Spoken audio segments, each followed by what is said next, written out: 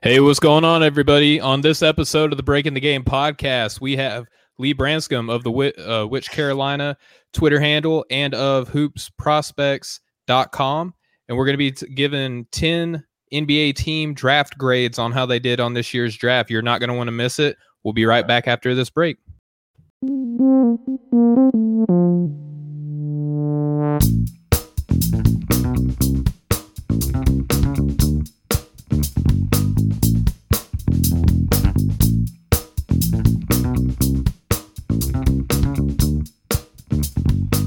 Hey, what's going on, everybody? Welcome back to another episode of the Breaking the Game podcast. I am one of the co-hosts here, Stephen Gillespie, joined by my better half, Austin Carr. Austin, what's up, brother? Hey, what's going on, man? I'm excited for today's show. We got a special guest, as everybody can see, so I'm pretty excited to get this one going. Yeah, absolutely. Well, the NBA draft is over, so we brought back our friend of not only just our show, but to the Off the Ball Network at large, Mr. Lee Branscombe. What's going on, brother?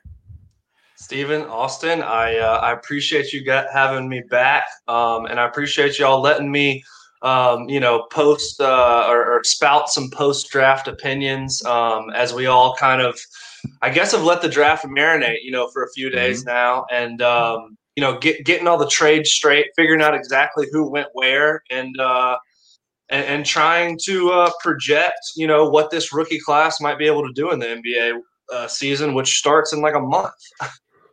Yeah, you're absolutely right. And, the last time we had you on, we did a little bit of, just different draft segments, who are the best prospects in our eyes, who are the guys not to buy the hype on, and who are some sleepers that we could, kind of expect to come in a little bit undervalued and then down the line, overperform that. But Lee, before we get into the teams, man, I just want to ask you, what were your overall thoughts on this draft? Were you, largely surprised that it go the way that you expected?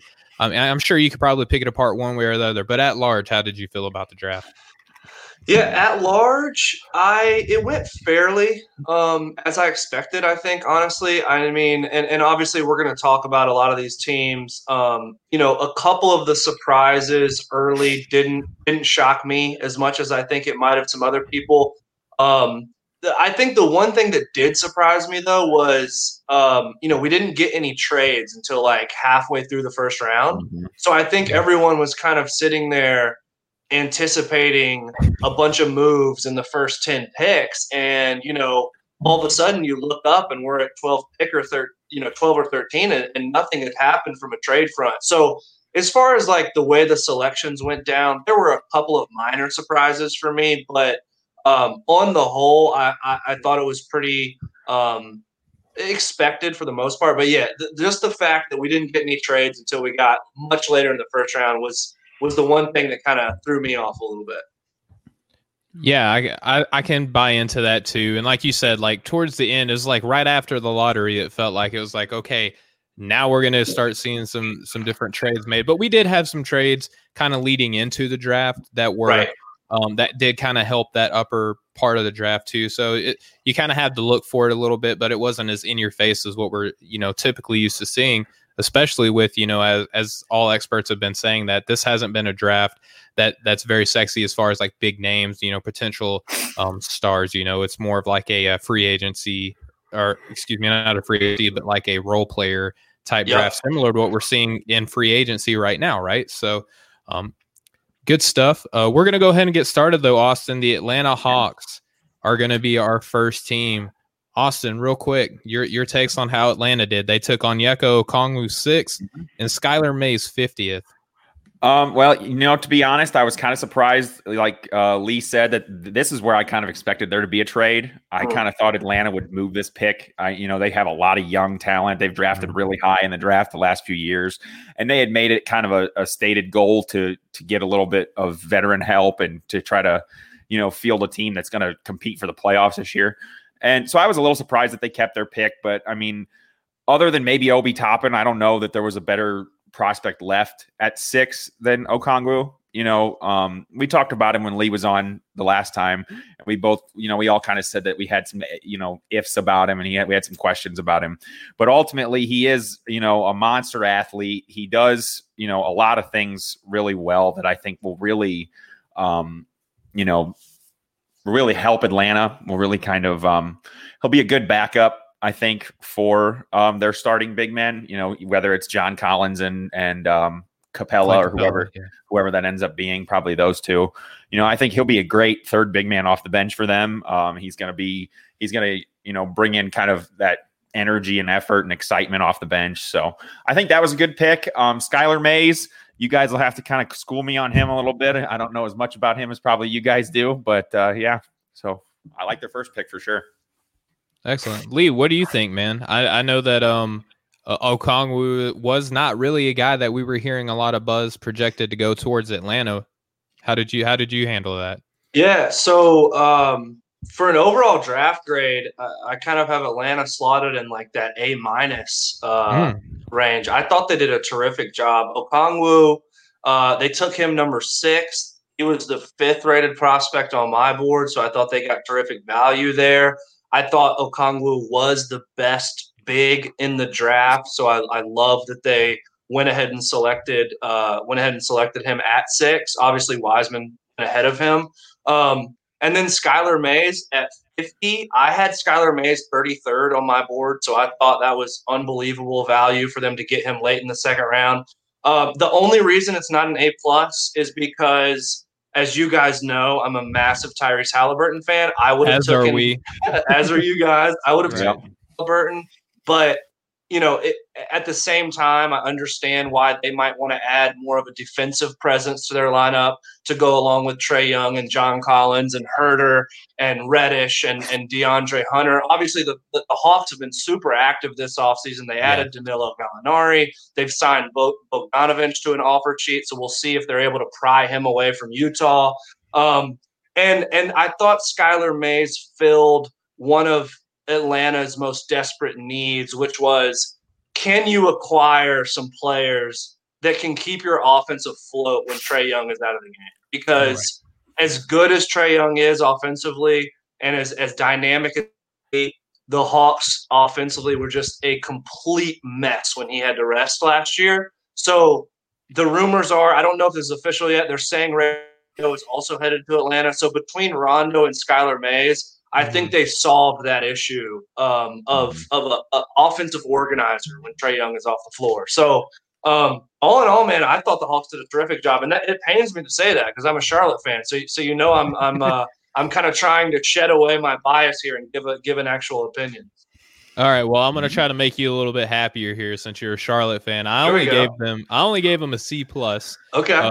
You know that I'm not that big of an Okongwu guy, and I spoke to the reasons why. I think that the reasons defensively that he gets so much praise, I don't think is going to really translate that well into the NBA, right? Like he struggled on guarding on the perimeter, and he struggled in the pick and roll. You know, when he was posted up, obviously, you know, with his frame, he's going to be able to handle most collegiate athletes, right? So, and plus, I didn't feel like the redundancy that he's going to give with Capella.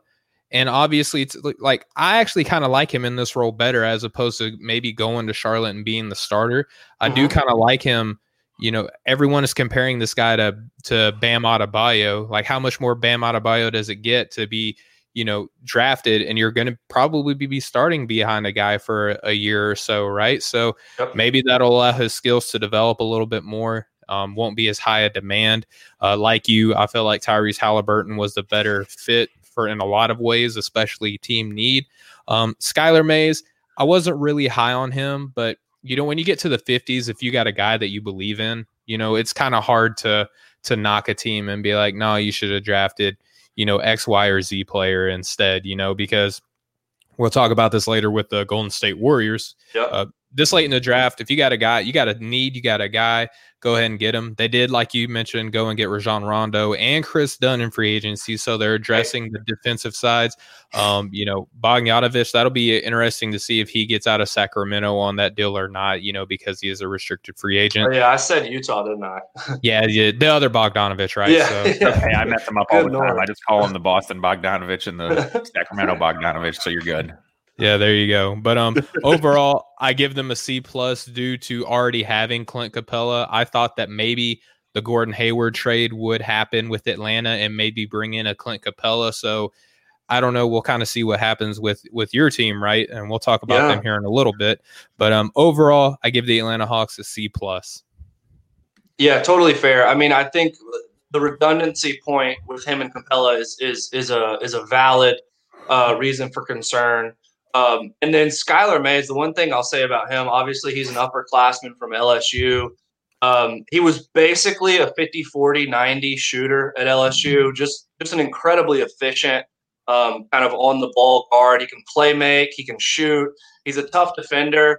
But it's important to remember, like, historically, almost none of these second round picks are going to work out. So exactly, to your point, like, if you've got a guy you like after 40, pick 40, just go for it, because at the end of the day, you want to live with your own opinions, right? And most of these guys aren't going to work out anyway. So I like Skylar Mays a lot, but again, at that point in the draft, the likelihood of him sticking in the NBA is historically low, but I think he has a chance.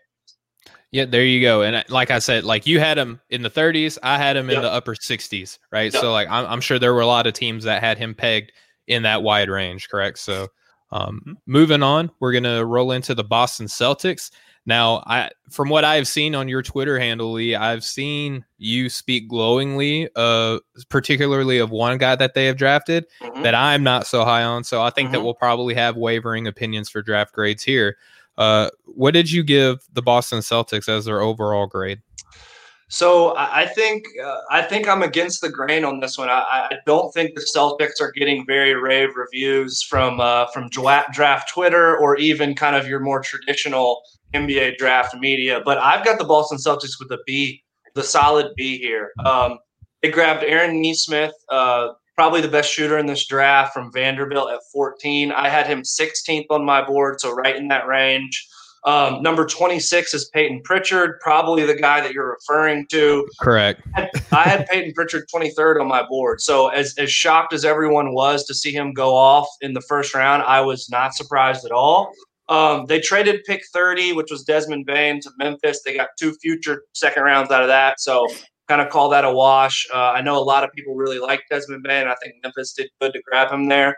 And then 47th was Yam Madar, which is an Israeli point guard who they figure to bring over right away, I believe. And I had him 40th on my board. So even though there's some redundancy there, I think Peyton Pritchard, he's obviously the senior Oregon point guard, Pac-12 player of the year, 40% three-point shooter, effortless range, tough as nails, a little bigger than people give him credit for, a little better defender than people give him credit for. Just a guy who's played in a ton of big games as like a role player on a Final Four team when he was a sophomore, and then as a junior and a senior as kind of a dominant ball handler on 2 really good Oregon teams. His senior year, they won the regular season in the Pac-12. I think Peyton Pritchard is going to be contributing for Boston in big games this year. He looks like a vacuum salesman, but the Celtics fans are going to be pleasantly surprised, in my opinion. So I'm certainly not in the majority on that opinion, but I am willing to kind of put my neck out there a little bit for old Peyton. Well, there you go. You put your name on it, man, and that's what I love. We have a guy that we're going to talk about later in drafts, right, that I am like through the moon about, that I seem to be like the only buddy, banging his drum. Yep. But I like your point about Peyton Pritchard. He's going to be one of those, your Alex Caruso's, your Brian Cardinals, your Matt Bonner. He's going to be the white guy in the NBA that doesn't look like he should be out there, right? But you feel like he's going to do well. Austin, what is your feelings on how Boston did in this draft, brother? I actually had them in the B plus range as well. I like their picks a lot. I'm a big Aaron Nesmith fan for sure. Anytime a team that needs shooting can get that kind of shooting with 2 different picks in the draft, both guys are over 40% 3-point shooters for their career. And I kind of have an affinity for upperclassmen in the draft as well too. So Peyton Pritchard was one that I really like too. I like picks that can come in, especially for a team like Boston that's already has championship aspirations. They're already trying to get to the conference finals every year or the finals. They need to bring in guys that can contribute right now. That third pick, the second round pick, Yam Madar, I would have liked to see them take a big guy there. I don't know who necessarily, but they need to get some size on the inside, I think. And right. That was what kept them from getting an A for me, is just like you guys said, there was a little bit of redundancy in that pick there. But the first two picks, I think they knocked it completely out of the park. So I had them as like a B plus. Yeah, I have them at just a C. I think that I really would have loved to see Kira Lewis Jr. fall to that very next pick, which Boston had. I think that they would have took him in a heartbeat. Aaron Nesmith makes sense on the shooting front, but Boston does a lot of, their defensive scheme relies on everybody doing a little bit, right? And I don't project Nesmith to be that plus style defender, even though he's got an NBA body, as far as, height and weight and, just overall definition, things like that. I just don't project him to be one of those plus size defenders. You got Marcus Smart, you got Tatum, you got Brown, a lot of good defenders. When you kind of have that weakness, NBA teams are going to attack that, especially in the finals, which we were just all talking about, right? That how they have those aspirations. Nesmith obviously probably won't be in those positions. I mean, to his credit, though, when you can shoot over 53% from the 3-point line, you kind of have a skill that a lot of NBA teams are looking for. We just saw guys like Davis Bertans, get stupid money, right, for having that one particular skill. Peyton Pritchard, I'm lower on than you, Lee. I had him in my 40s. Between the two of those guys, I really would have liked to see like a Cole Anthony and RJ Hampton, maybe even Emmanuel Quickly, if you're trying to address that 3-point shooting, right, and still have that defensive intensity. Lee, you and I both share that same sentiment that Quickly is a highly underrated defender coming into the NBA. So I would have liked to see those guys go, and instead of where Nesmith and Pritchard were taken. Madar, I'm not going to beat up too much. I didn't have him as high as others. I know a lot of people kind of liken his ball handling style to that, 1990s New York ball handler style. He's one of those guys that gets in the face of his, opponent, and that rubs people the right way a lot of times.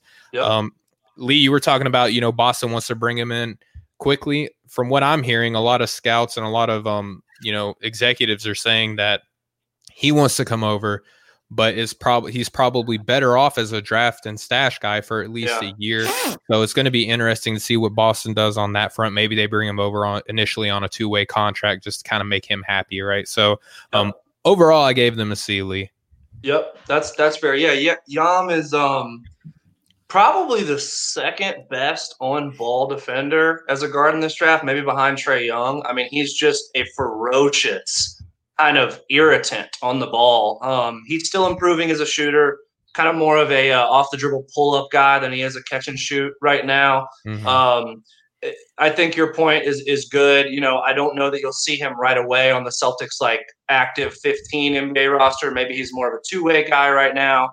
But he's a really nice long-term point guard prospect, whereas Pritchard can hopefully, if I'm correct, hopefully he can plug in at that backup point guard position. And I think he's an upgrade over Brad Wanamaker. And then Nesmith, like I said, I had him at 16. They drafted him at 14. He's a big-time movement shooter, but one-dimensional. But like, did we lose him? That, you can kind of understand taking a gamble. The point about a big guy is fair. I mean, Tice and Robert Williams are both. They just traded away. I get the point about they maybe should have thrown a dart at the front court, dartboard talent, type of thing. But overall, I really liked it more than most. Yeah, and those are all fair points. I to my credit, I did have Nesmith, I think 21st on my board. So seeing him taken a little bit higher, really you evaluate draft prospects in tiers anyway, right? So probably he's closer tier wise than he is numerically on my board to where he was selected. President Chris LeBron for the Off the Ball Network. Lee, you're very familiar with Chris. Y'all do a lot of great stuff together as well. He just said that Yam has some Brooklyn in his DNA. So that's why I'm telling you, right? Like he gets a lot of the 94 feet. You know what I mean? Yeah, he's got like some Gary Payton, type of, and he'll let you know about it too as he's playing. Competitive kid. Yeah, super competitive guy. But that's a great transition from having Brooklyn in your DNA to now we're talking about the Brooklyn Nets. Look at that. Austin, yeah, right. I did a good job there. I'll give myself a little pat on the back. All right. So the Brooklyn Nets had the 19th pick overall.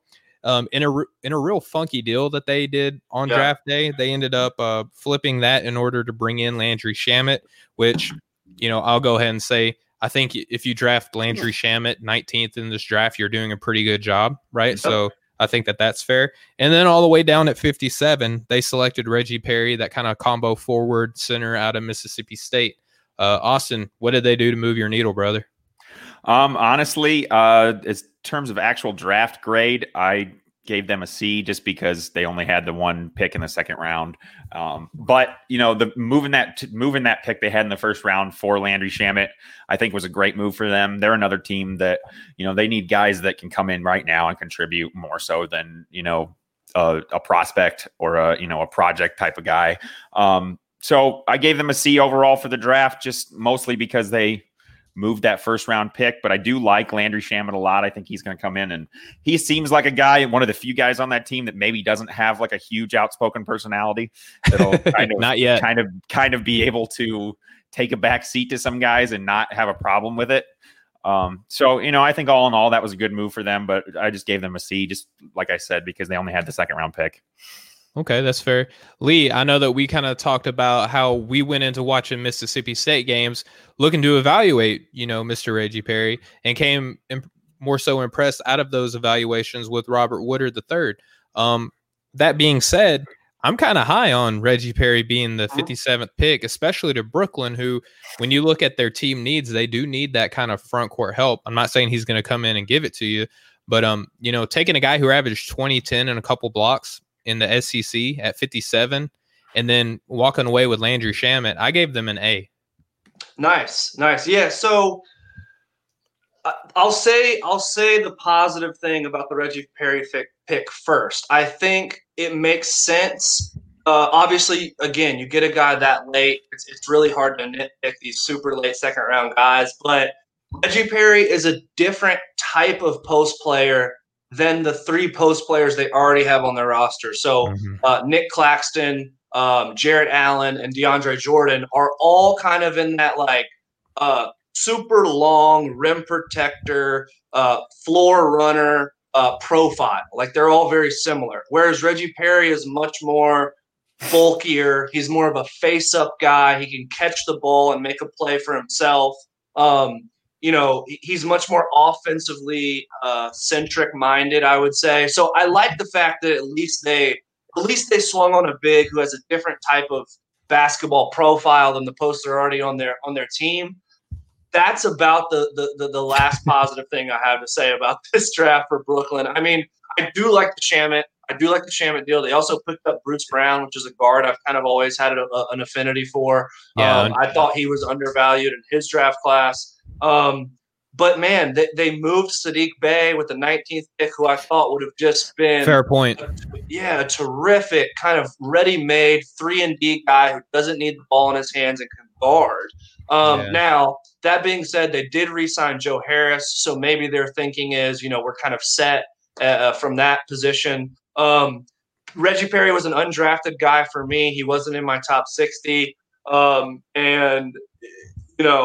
I had a C-. Wow. Okay. Yeah, I feel like this is kind of like what you'll see. Like this is a nutshell of what you'll see how everyone evaluated this draft, just how wide ranging, how the grades are, right? Like I give them a straight up A because I didn't like Reggie Perry, but I think that the fact that I didn't like him at where he was projected early in the year, I feel like how we were talking about earlier, right? Like if you like a guy, you just take him at 57, right? And, 20 and 10 and a couple blocks, very efficient, actually showed flashes of a little bit of touch outside the paint. So I don't know. I mean, but I also, like we said earlier, I also understand, how people got to be disenchanted with the idea of taking a Reggie Perry as well. Right. All right. I'm going to let you lead this one off, man, because this is your breadbasket, man. This is your hometown Charlotte Hornets. So just go ahead and take this one away, man. Boy, it was an exciting night to be a Hornets fan. I mean, not only did we get some lottery luck and have the third pick in the draft, but we also made an acquisition to have 3 picks now in the second round. So I'll just go ahead with the overall grade first, B plus.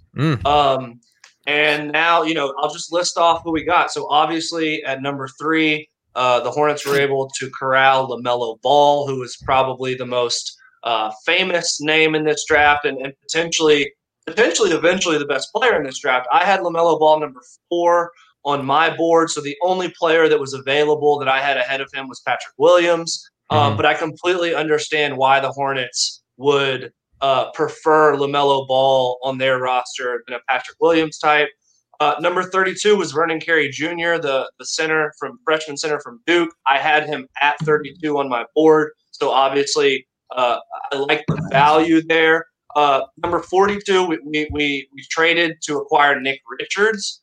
Nick Richards, the junior from Kentucky, was a player that I had dropped in a lot of the kind of who's an underrated prospect in this draft. I had him at 25th on my board, so I thought Nick Richards was a complete home run for Mitch Kupchak in the front office here.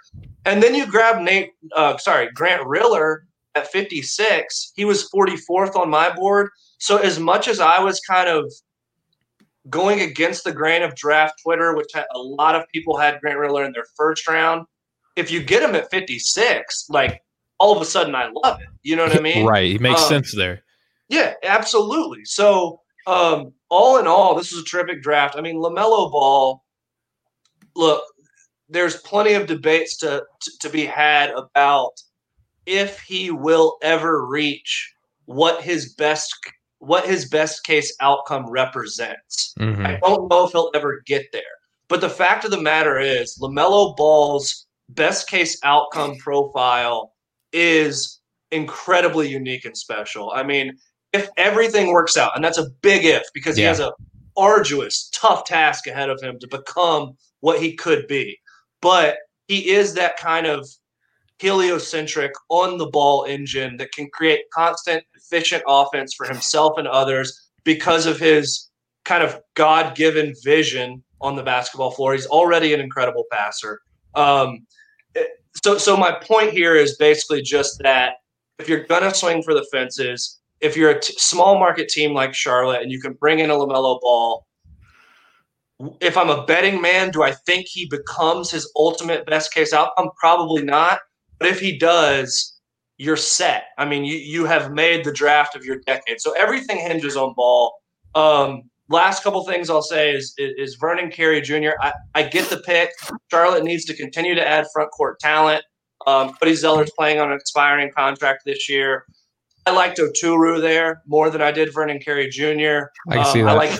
I liked Robert Woodard there. So that's the only reason why I didn't really have it at A, just because even though Vernon Carey was exactly in the range that I liked him, I just thought there were better options on the board at the time. I've talked ad nauseum about Nick Richards, so I'll spare you guys on that one.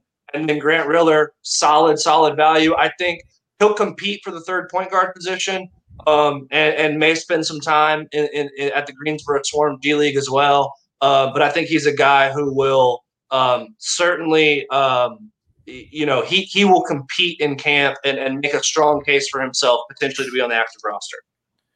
Yeah. Thanks for letting me do my Hornets rant. No, you're totally fine, man. Like that's your team, bro. Like that's what I say. You kind of take it away. I'll just give you my quick cliff notes on this. Gave him an A. I like the draft better than you did apparently for your team, brother. And I understand like when you love a team, you tend to be a little bit more critical than anyone else, right? I like Ball there. I think it works for Ball because it's probably one of the smaller markets that doesn't get a lot of attention. So that I think that kind of helps him a little bit to be able to make some mistakes.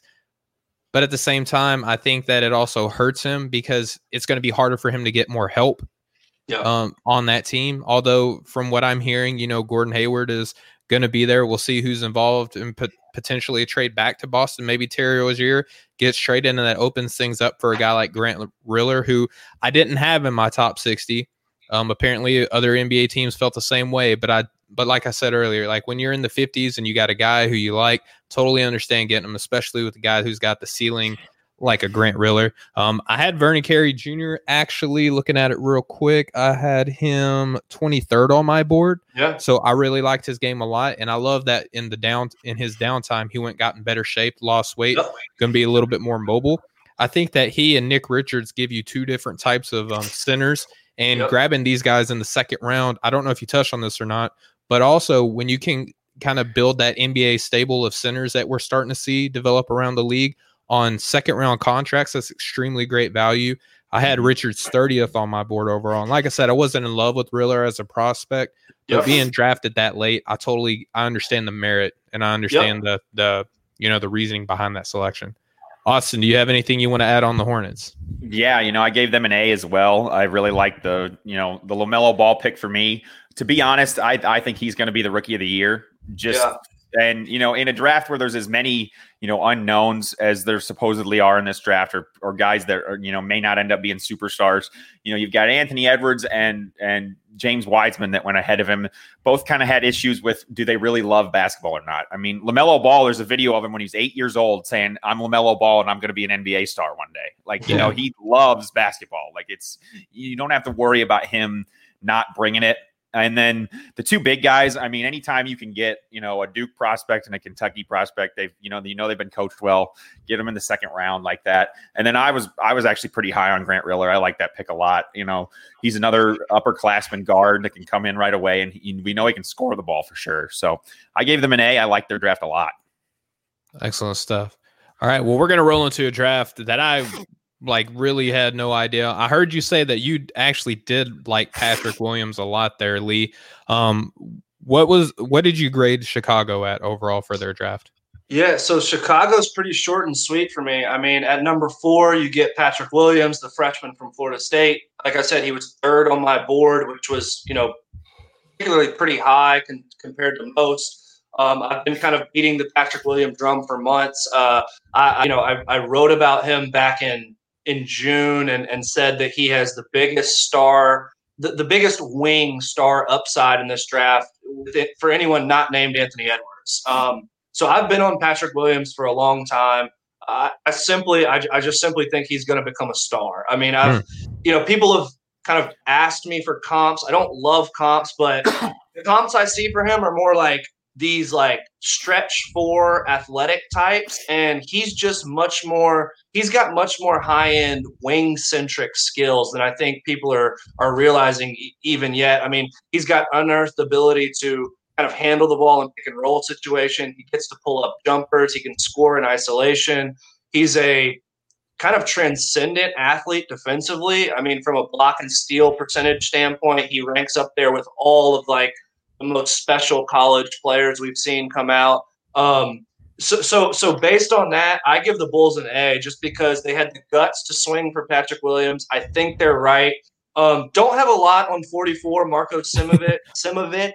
I think I'm sure I mispronounced that. I think it's he Simonovic, is but yeah. Simonovic. There we go. Bless you. Yeah, exactly. I imagine he's a draft and stash guy. He's one of the international players. Unfortunately, I really didn't get to a whole lot. But just based on how I've felt about Patrick Williams through this whole process, I'm super pumped for Chicago. I think they have a future star. And people have forced me to give a comp. I think he's more of a Pascal Siakam type than he is like an athletic 4 that can't put the ball on the floor. Wow. Okay. But he's obviously not as sturdily built, I would say, as Pascal. Not yet. Right. Austin, what are your takes on Chicago? I love the Bulls draft, to be honest. That Patrick Williams pick at number 4. I did think Obi Toppin would be their pick there. That's kind of just what I had been hearing a lot of. But I didn't know a whole lot about Patrick Williams until after they selected him. But everything that I've read and everything that I've heard about, I love. He seems like I heard a story on NBA radio that, he was such a high riser so late in the process that the day before the draft, the Warriors scheduled like an emergency meeting with him because they heard how many other teams were so high on him and they wanted to know, what did we miss about this guy? So, I think, what Lee said is spot on about him. And then Simonovic, is that how you say it? I've been saying Simonovic. Simonovic. Okay, we'll go with that. Usually that those good. names kind of roll off the tongue like I that, butchered right? that so bad. I could be completely wrong. He is going to be a draft and stash for at least a year. I did read that, and but I think he's got great potential. He's a 7-footer that can handle the ball. He can shoot a little bit. He's kind of the the prototypical stretch big man that the NBA loves all of a sudden. So I like that pick a lot too. I don't know if necessarily the Bulls are a team that want to be doing a whole lot of draft and stash, but that late in the draft, you can't really go wrong. Like you guys have said, if you see a guy that you think has potential, you just go for it. So I gave them an A as well. I think they might have gotten the steal of the draft, taking Patrick Williams there. He might end up being, the best overall pro from everything that I've seen down the line if everything works out for him. So I was pretty excited about that. I live on the other side of this coin, right, where I see him being more along the lines of like a Chris Singleton. Remember him coming out of Florida State? Like we see guys like this come out of Florida State fairly often where I think he's going to be more of a product of the system than the system was a product of his talent, right? Because if you look at, he also played with another guy who we'll be talking about later, on that team too. And the way I look at it is like, if you have two guys who are just like Camp Mintz defensive prospects, like I think it would have yielded more fruit, so to speak, for the team collectively, right? I had him 34th on my board, and I know a lot of people are going to throw rocks at me, right? But I've had him like that since March. And maybe this is my rookie year of evaluating talent. I quit reviewing guys and quit trying to pick them apart so much around June, July timeframe. So maybe I need to reassess how I evaluate talent. But I'm not a big believer in his offense. I don't think that offense is going to come around on a professional level. And that defense, I think he's going to be more of a good help defender than he is more of like a one-on-one style defender. And I've been hearing some people echo that same sentiment. I think that he's kind of he's going to be kind of a victim of the herd mentality a little bit, right? Where like one team's like, oh, I'm really high on this guy. And then the next team's like, well, I didn't have him that high, but they do. Maybe there's something wrong with me. Maybe I need to go. And then, that went up the chain so much so that the number 2 pick, he could have been the number 2 pick in this draft. So I don't know. And then two, I don't know if Chicago's in a place where they need to be looking at drafting and stashing talent, especially at 44 when you had guys like Paul Reed available. I'm surprised that Paul Reed fell so far. I'm really high on him. Jordan Narwa, I think, would have been a really good asset for this team. Isaiah Joe as well, if they could have got him. Cassius Stanley was still there. He's my guy. So I felt like they passed up on a lot of good guys who could have contributed immediately for a team that's looking to make the playoffs sooner than they are later down the line, in which Simonovic, if that is how you say his name, could be giving you, right? Yeah. So we'll roll into Cleveland. Austin, what did you grade Cleveland's draft as? I gave them a C. I just because of who was available at their pick, and I know you guys like Isaac Okoro, but I don't think he's, I don't think he belonged at that high in the draft. If Obi Toppin's still there, I don't know how they don't take him. I know they've got a lot of big guys on that roster already, but I kind of believe in best guy available, especially for a team like Cleveland that doesn't really have a direction. They don't really have a star. I think they're going to probably be looking to try to move at least one of those big guys by the by the trade deadline. So I wasn't really very high on that Isaac Okoro pick. I know he has obviously he's got an NBA ready body for sure. And, he is a freak athlete and he's great defensively, but I think they had a chance to get an offensive star in Obi Toppin, and I don't know why they passed on him. So I gave them a C minus. Okay. Yeah. And Lee, I'll give it to you real quick after this. I had Okoro further down my board than most. If I'm looking at my board, and he's 16th on my board. I know people are really high on his defensive potential. People kind of have spoke glowingly about his passing ability, but watching him on field and even just looking at his stats, like he didn't pass the ball, a whole lot in college, and maybe that's just him being the guy that had to generate the offense so much. His shooting is obviously questionable, and I think fit had a lot to do with where I graded this too, right? Because in Cleveland, it's not like he's gonna everything is gonna fall into place just because that they drafted Isaac Okoro, and I don't think that he's gonna really develop to his best case scenario on this team, which, like you were just saying, Austin, is kind of bereft of any other perimeter talent except him. That's gonna put a lot of pressure on him. What do you think, Lee? Yeah. So I gave the Cavs a D on this. I had Okoro 17th, so I wasn't too far off of where you were, Steven. I mean, Okay. the one thing I'll say, two things I'll say to kind of push back or defend a little bit. Number one, I might be saying this just about no matter who Cleveland took because it's just such a tough situation to go into. I mean, Isaac Okoro is a really good prospect. I mean, I still had a top 20 grade on him. I do see the optimism in his passing. I know it didn't bear out in the assist numbers, but he's kind of one of those guys who he makes the extra pass or he just hits somebody in the lane or a nice little dump off bounce pass to a big man. So I do think there's some unearthed facilitation ability for Okoro. He can't shoot yet. I mean, that's just a fact. So in terms of where they got him, he went 5th. I had him 17th on my board. I just don't think in good conscience I can really give that a great grade. I would have taken Halliburton, Okongwu, Kira Lewis, Obi Toppin, Benny Advia, Jalen Smith, Sadiq Bey. I mean, there was so many other guys. Julian Hayes. Hayes, right. But again, the Cavs, unfortunately, are just, it's a tough spot to be in for any young player. So I hope I'm wrong. I hope Okoro come in and make a huge difference for them. But I kind of see a player that I do like in certain ways, unfortunately, kind of going off to the island of misfit toys and kind of getting lost in translation a little bit here. Yeah.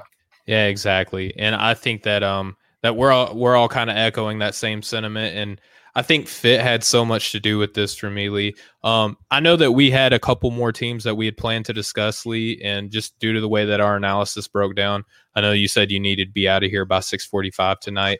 That's just only a couple minutes away. We still had 4 teams that we wanted to discuss. I just want to respect your time and just the amount of attention that you were able to give the show today, brother. Before I let you go, do you got anything that you want to share with the listeners or the viewers? Yeah, sure. So, and thank you. I really appreciate it. Hopefully we can get back together and get our schedules and kind of finish this thing out because it's a blast to talk draft with you guys. Sure. As always, you guys can see kind of on my nameplate here. You can follow me at Which Carolina on Twitter. I will have a Hornets draft grade analysis article coming out over the next couple days. And I'll also be having a couple more NBA draft podcasts coming out in the next couple of days. So just go to my Twitter page and check me out if you've enjoyed listening to my opinions. And again, I thank you guys very, very much for always having me on. We love having you on, man. We appreciate you coming on and spending time with us for sure. Yeah, and thank you for just being nice to my ridiculous takes on some of these draft prospects that, we don't share the same mind, right? But, one of the beautiful thing is that one of us will end up being right. With us having different it's going to be so right? fun in 2 years to be able to be like, hey, remember that guy you liked? He sucks. You're right. But same for me. That's why it's so fun, Not even in the league anymore. Yeah, remember when everyone was like Cassius Stanley shouldn't even be drafted, and now he's like league MVP. So. Yeah. All right, man. Well, Lee, we'll talk to you later, man. We will definitely have you back on, and we'll finish these draft grades out, man, because it's just like you said, it's too fun, and you're too smart to not have you back here on the show, brother. Hey, y'all are the best, man. Talk to you later. All right, man. Have a good one. All right, Austin. That was Lee Branscombe of the North Carolina podcast and of hoopsprospects.com. It was. What did you think overall? Did you it seemed like you were kind of in agreement with him on a lot of these things. Honestly, I felt like he and I were kind of hitting the same aspects of the picks and stuff. I don't know as much. I didn't follow the second round as much as the first. I'm not as into it as you guys were this year. I didn't do as much, pre-draft kind of research on a lot of these guys. So, it was a little bit more, first round, related for me. I was actually pretty ready for Dallas next. So I was too. And I kind of I almost wanted to put him in a tough spot to where he had to tell us to stop, but, respect him too much, man. And he's a big friend, again, not only of just our show, but the network at large. I've seen him on, Couch Coach's show. I've seen him on, Chris LeBron's show. There's probably others that I'm missing too. He's just a big friend of the network at large, and dude. Obviously would love to have him back on. So yes. I'm gonna respect his time. But sure. Before we close out, man, I just think that we had planned for the show, and obviously it didn't didn't really bear out the way that we had planned time wise, right? But well, that's okay. Yeah, I just wanted to talk with you a little bit about how you think that free agency has gone so far. It's been more exciting than I expected. The lack of big name stars in this free agency class kind of had me thinking that, I probably wouldn't be that into it this year. And, there's not going to be many big moves, but a lot of teams made a lot of moves to get better. And a lot of teams made some really head scratching moves, I think, too. One was a team that we had kind of just talked about a little bit with how good they had drafted is the Detroit Pistons. And it seems like they just decided to sign every big guy that was available and go after every power forward and center they could. They let Christian Wood go, who is somebody I think they definitely needed to re-sign and should have. That should have been their number one priority. And then they go after Plumlee and Jahlil Okafor. They got Jeremy Grant away from Denver. They did trade for DeLon Wright, and they did draft Killian Hayes, and they still do have Derrick Rose. So I know that we're going to beat them up, and rightfully so, right? Because we did it to the Knicks last off season. We got to be unbiased and beat them up. Beat the Pistons up this offseason, right?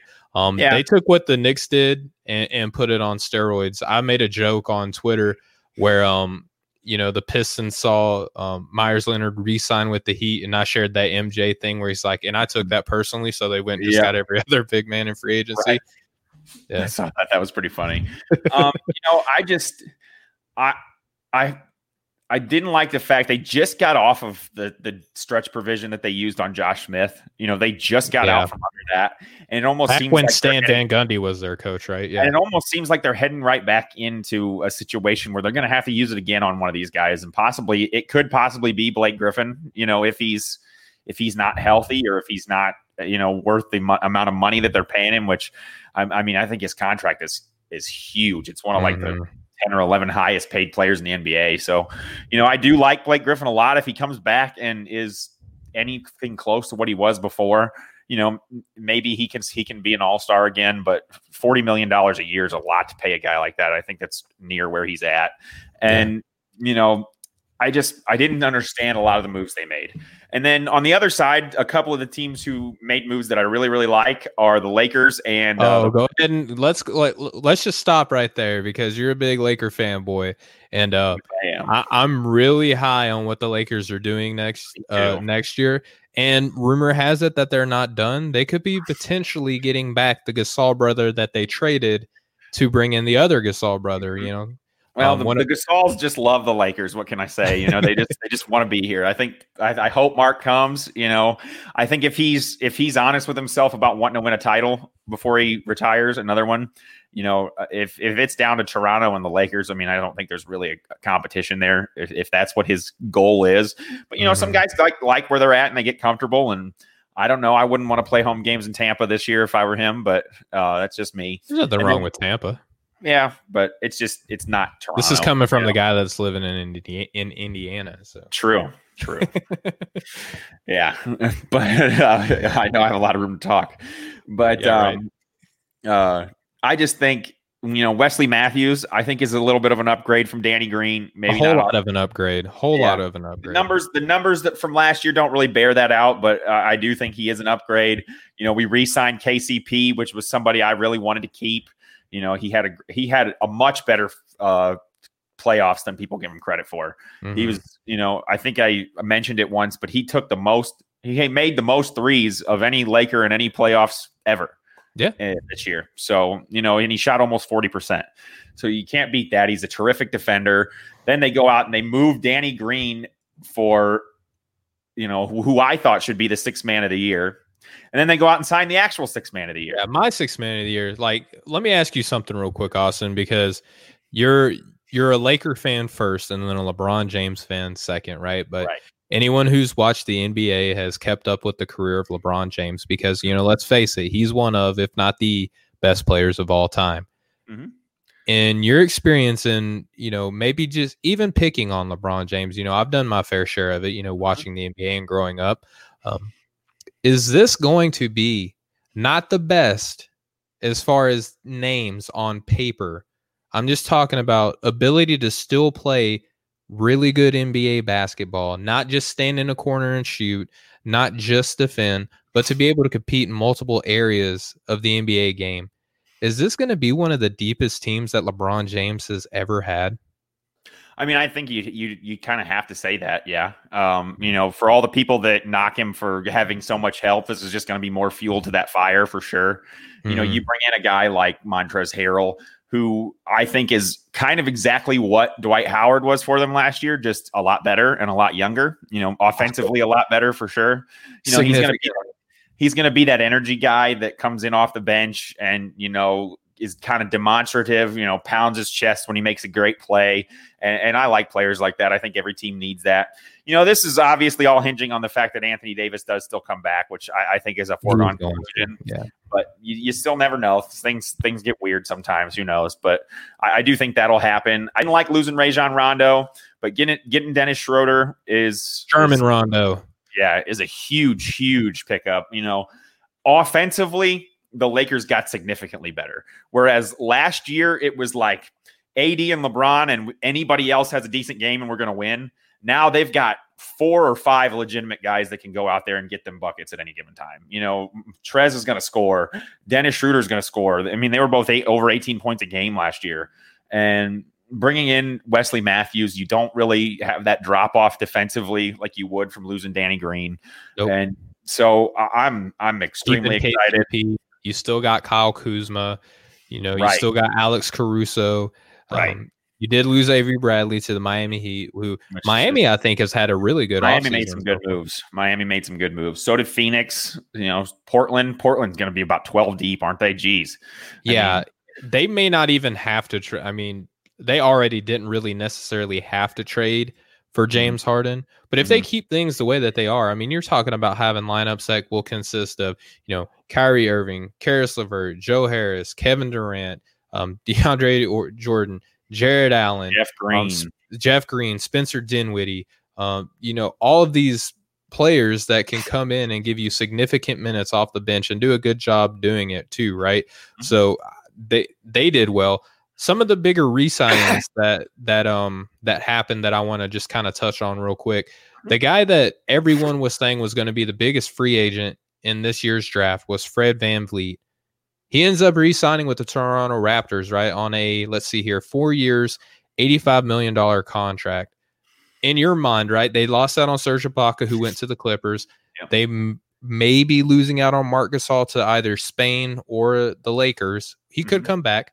But in bringing back Fred VanVleet to this team, how much more difficult do you think that makes their, kind of Giannis sweepstakes standings? Does that knock them back a little bit? Because remember, OG Anunoby is still going to be he's going to be able to be extended the following season, and they just extended Pascal Siakam the year prior. They are going to have some help with Kyle Lowry coming off the books next season. Maybe he comes back. I don't imagine him being able to walk away. Right. Does this hurt Toronto's standings in the Giannis sweepstakes in your eyes?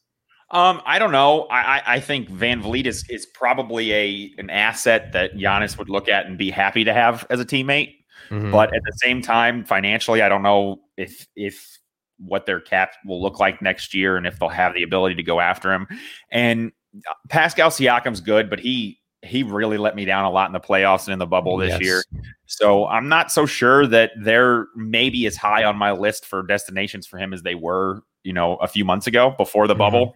I don't know. I don't think you can say re-signing VanVleet hurts this team really in any way.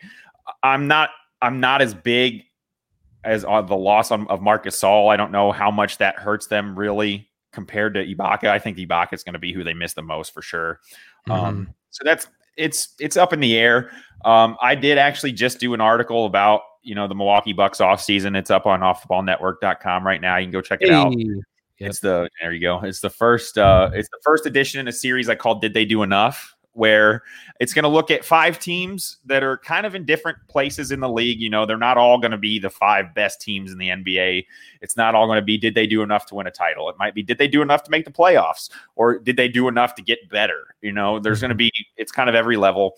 But I did the Bucks first, and you know, I even not to give too much away, but I'm not super high on some of the moves they made either. So I do see Giannis eventually leaving. I think if he wants to win a title, I think he needs to leave. And I do think Miami or Dallas are probably the 2 most attractive destinations for him. Dallas didn't do anything to hurt their chances to get him next year, and Miami definitely didn't do anything to hurt their chances to get him next year. You know, both of those teams still have picks available. Both of those teams still have good young talent with rising stars, whereas Milwaukee's kind of put a cap on what they can do now. You know, they gave up a lot of draft capital. I like Drew Holiday, but statistically, he's not that big of an improvement on Bledsoe. And then with losing George Hill, here's what I didn't get. They said they needed to add floor spacers and shooting, and they don't re-sign Kyle Korver, and they trade George Hill, who George Hill had the number 1 3-point percentage in the league last year, and Kyle Korver is the active leader in 3-point shooting. So they did bring in DJ Augustine. Yes, they did. I did like that move. I did like that move a lot. I think that's a big plus for them. And they did bring in Bobby Portis, who is a capable, kind of stretch big. So in the areas that they lost shooting, I think that you're not going to see, this is not your 2 seasons ago Milwaukee Bucks team where it's going to look the exact same. I think that Budenholzer is going to feel a little bit of heat to make this roster look a little bit different, just because it does. For one, I don't think that they're going to be able to play the same way with the acquisitions that they made. One more re-signing that I wanted to talk to you about before we move on to a different segment is where did it go? I'm sorry. The Clippers re-signing Marcus Morris.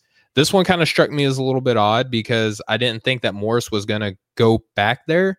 With the way that things fizzled out with the head coach being gone, with reportedly a lot of teammates weren't happy with the way that Paul George and Kawhi conducted themselves, with Montrezl Harrell leaving, then that probably significantly hurts their championship standings or likelihood, if you will, especially where he went.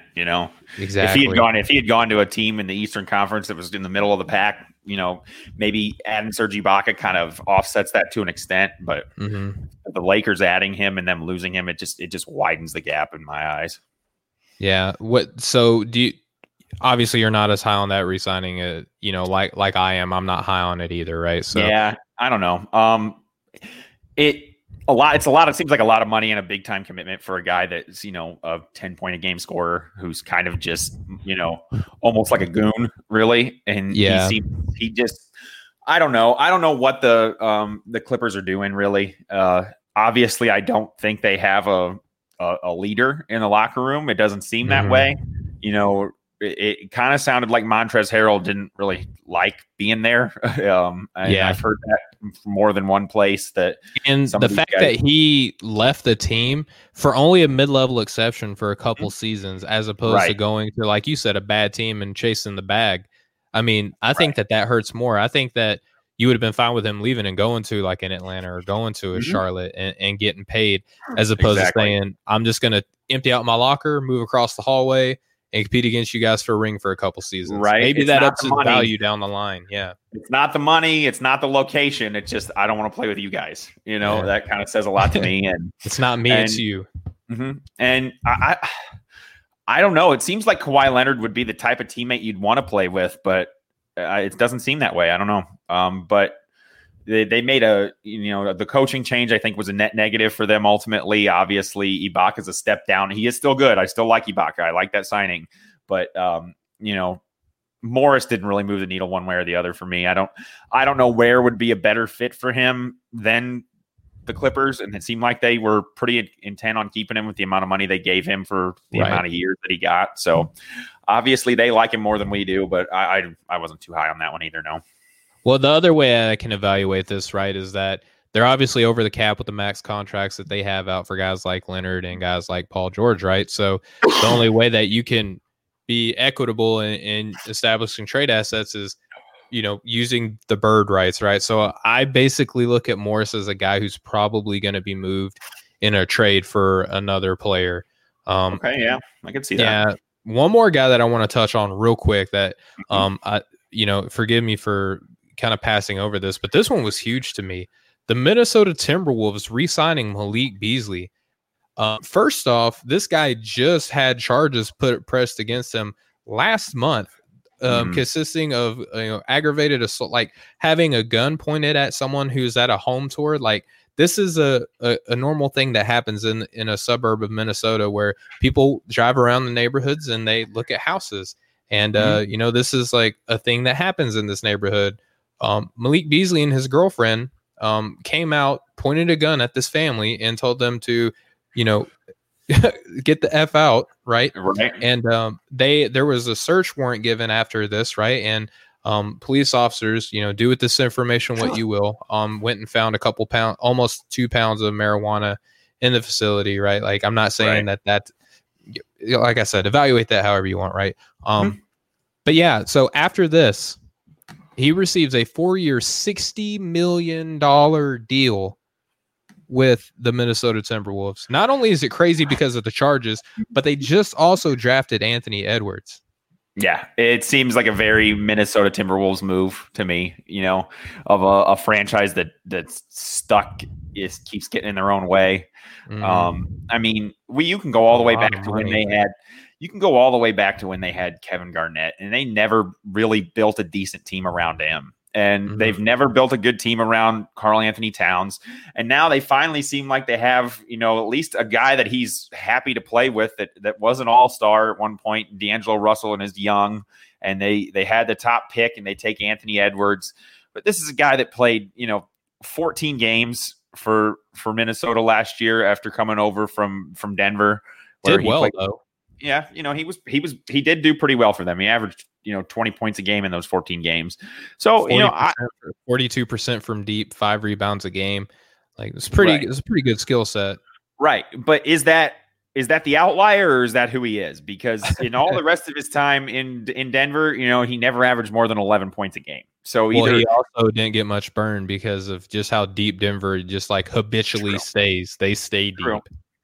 True, but I think Denver's a pretty good run franchise, and if he's a guy they're willing to give up, there's a reason for it. And then those charges like that, I mean, like you said, take the marijuana charge however you want, but the more odd thing to me is the gun thing in general. Like that's kind of scary. It seems like a poor judgment, lack of judgment, inability to make good decisions, kind of. That can leak onto the court a lot. And with a young team like they have, is he a good locker room presence to have in there? I don't really know, but it doesn't sound like it. These are questions that come out when you make poor decisions off the court, right? And throwing $60 million at a guy like that who, like I said, just last month had charges. And there's a lot of options, I felt like, for wing players that they could have used that money on that maybe would that at the very least wouldn't give you all these questions and this much pause, due to off the court issues. So like I said, I just think the Timberwolves have perpetually been stuck in their own way. I like the Anthony Edwards pick though. I mean, I do think he will be a pretty good player, but I don't know. It doesn't seem like a good move to me. Yeah. I mean, like I said, it's pretty bad when you have the charges pressed against you. And I don't know how many teams were willing to say, who we need to give $60 million to? Malik. Right. So I'm not sure how in demand that he was for them to have to sign him to that large of a deal. Yeah. Austin, with the remaining free agency time that we have, with the remaining guys that we have available, do you see room for any other kind of bigger moves, or do you think that the rosters are decently set moving forward? I think for the most part, you've seen the big name signings are pretty much all done. You've seen the most big movement that I think we're going to see. Kyle Korver is a name that I still haven't heard signing anywhere yet. He's somebody that I do think has a lot of value. And I did like Golden State bringing back Kent Bazemore. That was one. This kind of funky move. I like it. Yeah, it seems like he played his best basketball there, at least it seemed like. And so I think he was a decent pickup for a team that is just they're paying outrageous tax bill Yes, for Kelly Oubre. I mean, I think just that Kelly Oubre signing added like $66 million to their tax bill.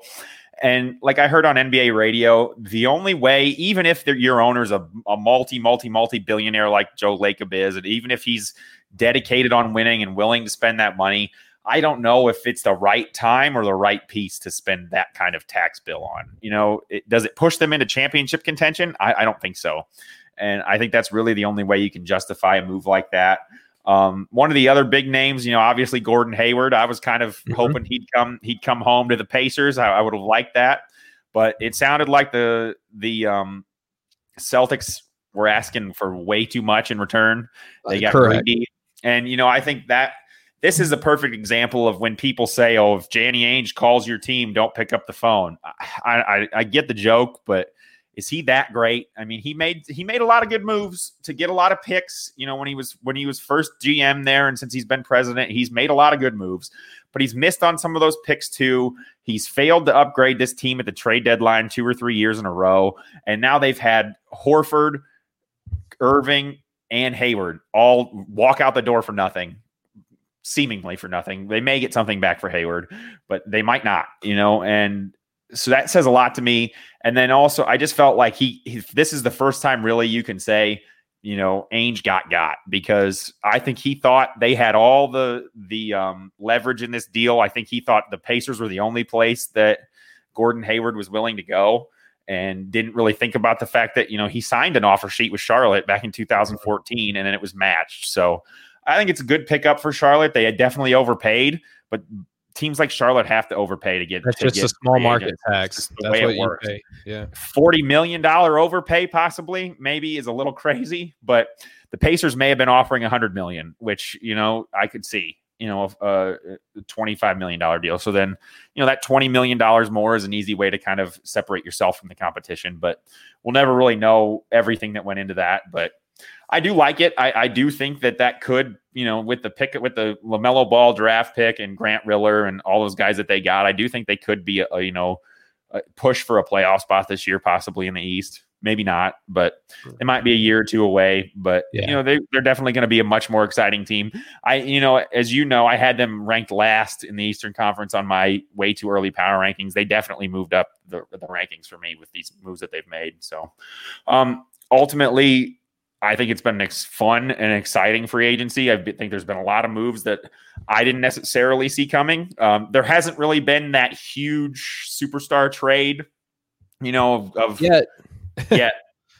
James Harden, I think, as everybody wants to see, or Russell Westbrook, So we'll see what happens there. Yeah, but I think wherever he goes, their team's going to be excited to have him. Whether or not they should be remains to be seen. I don't know, but we'll see how the rest of it goes. But I do think most of the big names have landed where they're going to be. Yeah, and that's a fair take. I think that James Harden trade that you were touching on that's the one that everyone's expecting. There are the rumors that Bradley Beal could be out. John Wall reportedly wants out of Washington, and there apparently have been exploratory talks on swapping Westbrook for John Wall. Now what really makes me think that trade could happen is that the way that John Wall's contract is insured, because it is so high, it's I think it's the top 5 in the NBA as far as annual value. Yeah.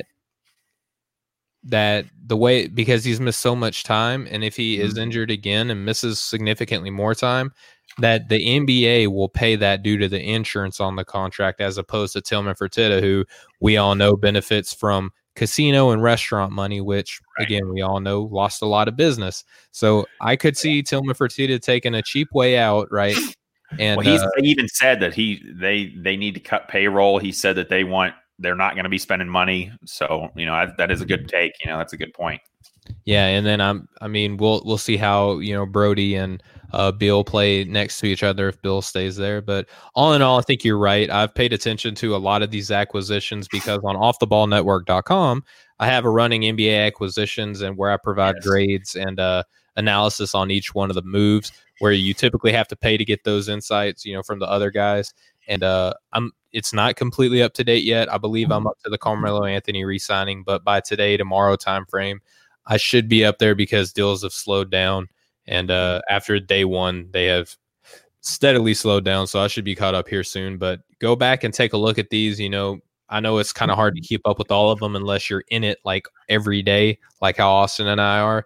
So if you missed out on, your team maybe signing a lower end rotational guy, I provide the grade and the analysis on what they potentially bring to the team. And to give everybody out there an idea of just how crazy you have to be this into it, I went to bed at like fairly late last night. I don't remember what time, but it was fairly late. And I woke up to 75 notifications from Twitter, and that was just from Shams, and that was it. So 75 updates overnight. So it is a lot of info to keep up with.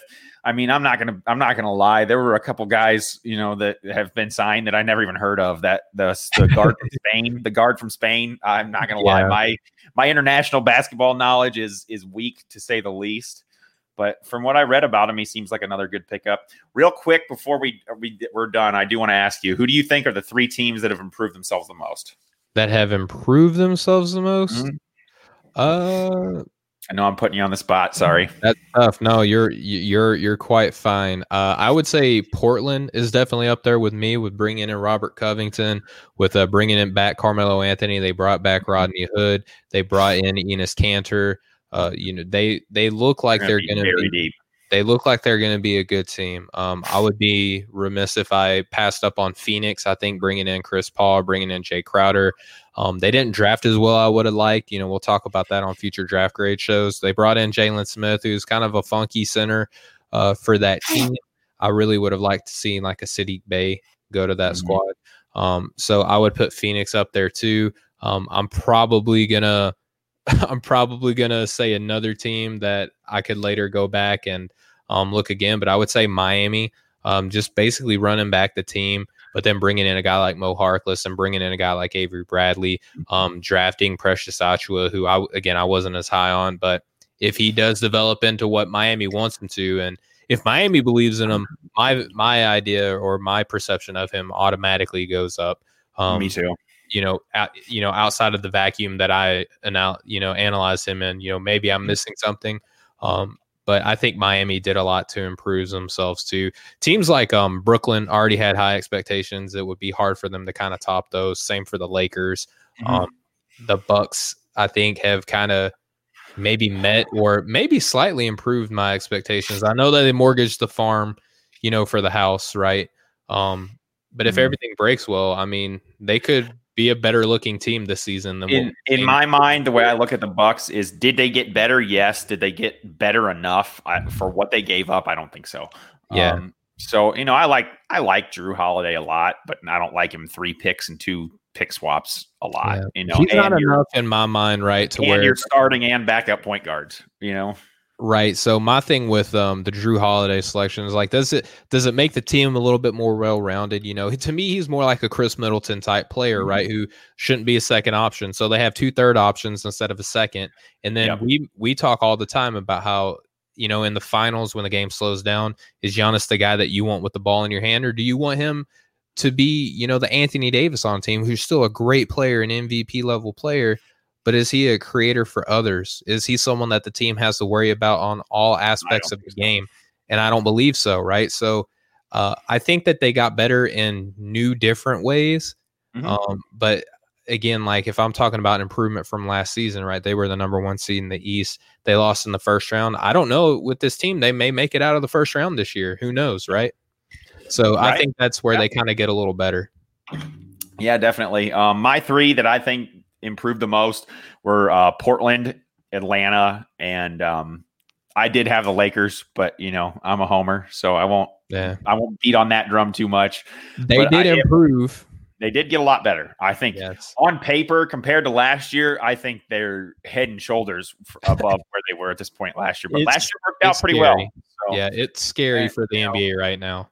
Right. And you got to love what Atlanta's done. Adding Rajon Rondo, adding possibly Bogdan Bogdanovic if Danilo Gallinari, Chris Dunn. Chris Dunn, great pickup. Absolutely. Danilo Gallinari, great pickup. I think they vaulted into a playoff contender in the East easily.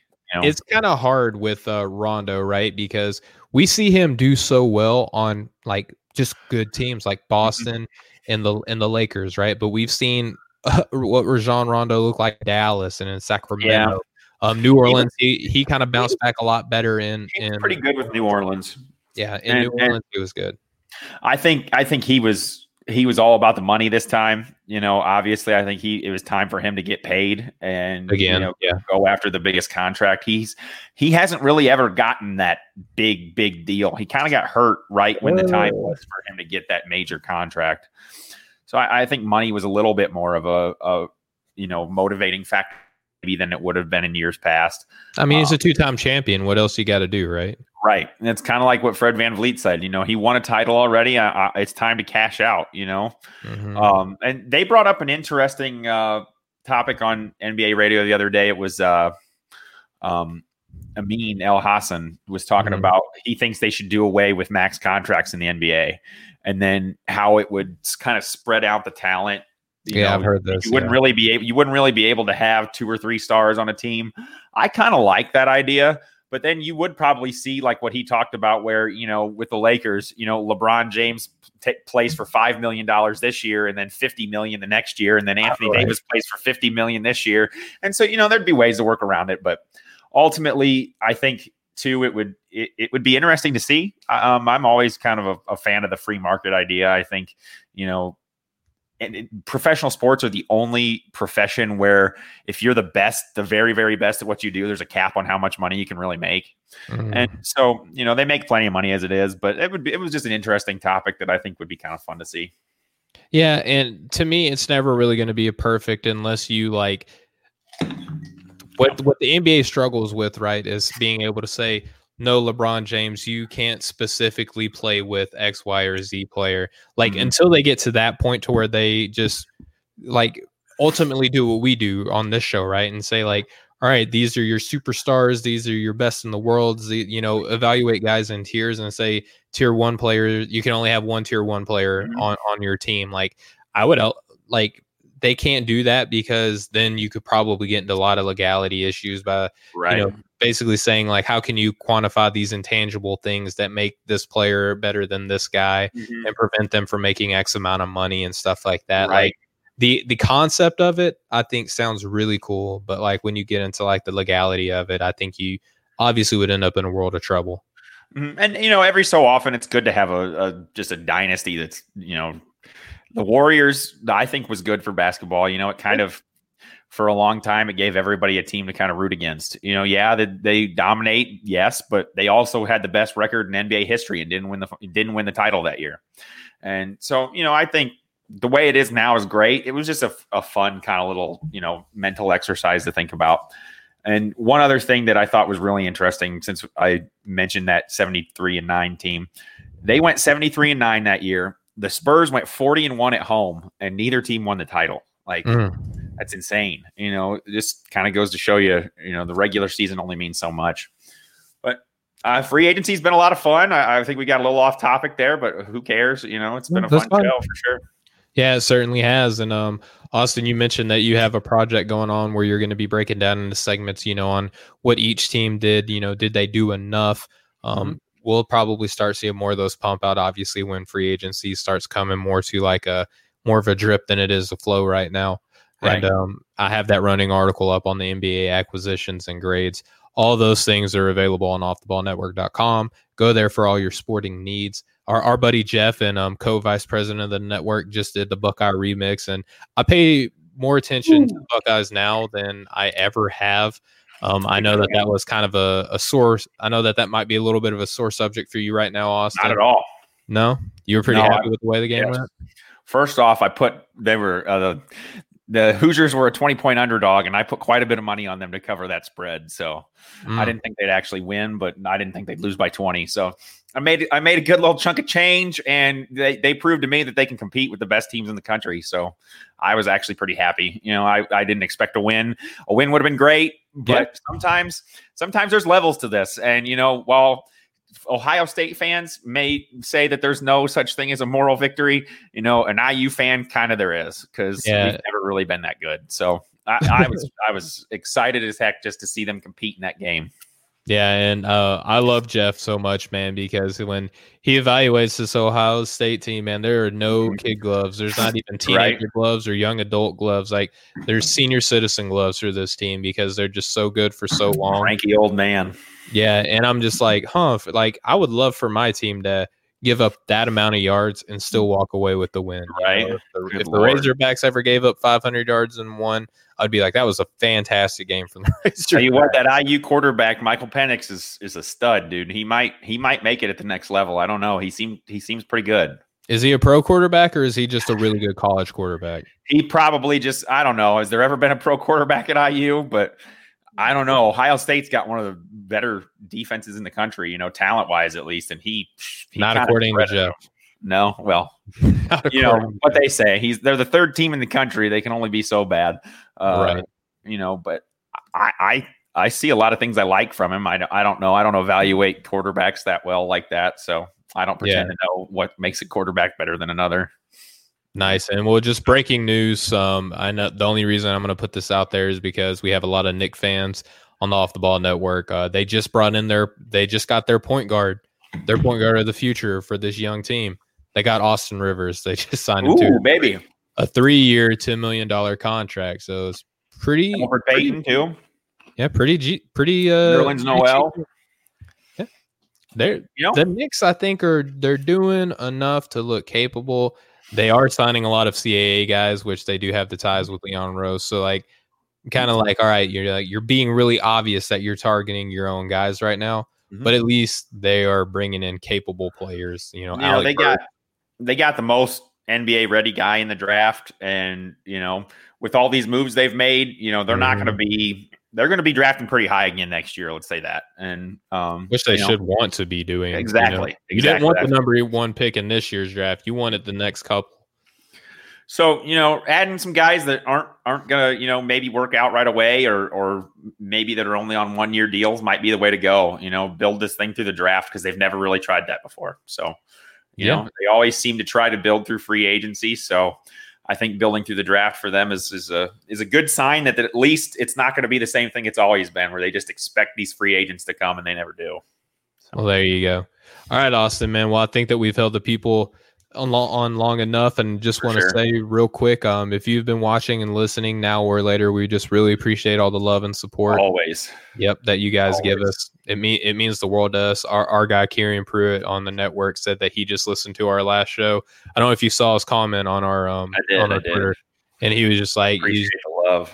Yeah, he was just saying you guys have grown a lot. You know, it was a really great show, and you know, it's not just lip service. You know, it really does mean a lot to you and I, Austin, right? Mm-hmm. Oh, for sure. Definitely. Yeah. You know, anybody that has anything good to say about me talking live on the internet, you know, I'm happy with, because I'm probably my biggest critic for sure. And so, you know, to hear other people say that we have gotten better, it made my day, you know, seeing that, even if it is coming from a guy that, you know, is just part of our team and maybe he's just trying to be nice, but I don't think so. But, you know, and so, you know, it's nice to hear that we do a good job, because we do work hard at it. Yeah, man, and I think you do a phenomenal job, if I do say so myself, right? So do you. Trust me, I did my first time hosting a show, kind of running things on Friday. I watched and you know, I definitely have a little bit of a newfound respect for everything that you do. It was I don't want to say overwhelming, but I was a little nervous. I was a little nervous at first, trying to, you know, navigate my way through everything, but I think I did pretty well for my first time. So y'all did awesome. It was an amazing show, and you're talking about, you know, the fantasy football show that you run with what's the new gentleman's name? Go ahead and boost that out real quick. Scott Odie and I, it's called the Sharps Money Fantasy Show. It is a little bit fantasy football, a little bit sports betting. We're going to give you, you know, some bets that we think you can hit some money on in the NFL games. We're going to give you who we think is good guys to play in fantasy, good guys to sit down, you know, guys that maybe don't have a great matchup. And then we're going to try to, you know, teach you a little bit about different aspects of different fantasy games. You know, last week, the first episode, we talked a little bit about defensive players playing with individual defensive players. That was awesome. Yeah. And then, you know, we talked a little bit about Dynasty League strategy. And those are things that are new to me too. So it was kind of fun. It was definitely a lot of fun to do. So I'm looking forward to keep doing that again, but it was on Friday. I'm not 100% sure that that's going to be the day. I think it probably will be the day that we do it going forward. At least that's the best day for me. I still have to talk with Scott because I think he does have a bowling league that he's in on Friday nights. So we'll figure out an exact day for sure, but we're going to be doing that every week for the rest of the season at least. So definitely check that out. Yeah, it was a great episode. I was able to listen to it a little bit, and I felt that you guys, y'all have a very good chemistry, and speaking off of each other, I thought went very well. He's a really nice guy. Scott's a good dude, so he was nice enough to listen fit in to well. Comments. Yeah, for sure. Mm-hmm. Good stuff. All right, Austin. Well, as our brother, Couch Coach Live says, this effectively puts a nice little bow on our episode today. Just want to encourage you, the viewers and listeners, to go and follow Austin. You can hit him up on Twitter at AustinCar10. You can hit me up on Twitter at StephenBTG, which obviously stands for Breaking the Game, which is the name of our show that we do here. Just do us a favor. If you like what you hear, just go ahead and like, share, subscribe, and review. 5 stars is greatly appreciated anywhere that you can, review our podcast. Yes, and you can follow just our podcast at large on Twitter and Instagram at BTG NBA Pod. That's also available on Facebook at BTG NBA on there. And go hit up offtheballnetwork.com again for all of your sports needs. Austin, tons of great content on there right now for sure. Check it out. And don't miss, we're going to have the rest of our tiers here soon. Don't forget, we've still got more tiers to get into. So I'm excited about that. Absolutely. We're all over the place. We're analyzing the off season. We're assessing the draft, and we're still trying to let you guys know before next season starts next month who we project to be the better players in the NBA, where everybody falls in the echelon of the NBA. Hey, good point. It's a month from today, isn't it? Yep, it sure is. Nice. So give thanks. Give thanks this year for the season that you had this week. Enjoy your Thanksgiving. Spend some time with some loved ones. Don't spend too much time keeping up with basketball. That's what Austin and I are here for, right? Yep. We'll be keeping up with it. Don't worry. We'll have everything that goes down for you guys. Yep. And it'll all be up on offtheballnetwork.com. Right. All right. Yes. All right. Well, for Austin Carr, my better half here on this show, my awesome co-host, for myself, for Off the Ball Network, you guys, the viewers and listeners, have been awesome. We will catch up with you guys next time. Much love, everybody. Have a good one.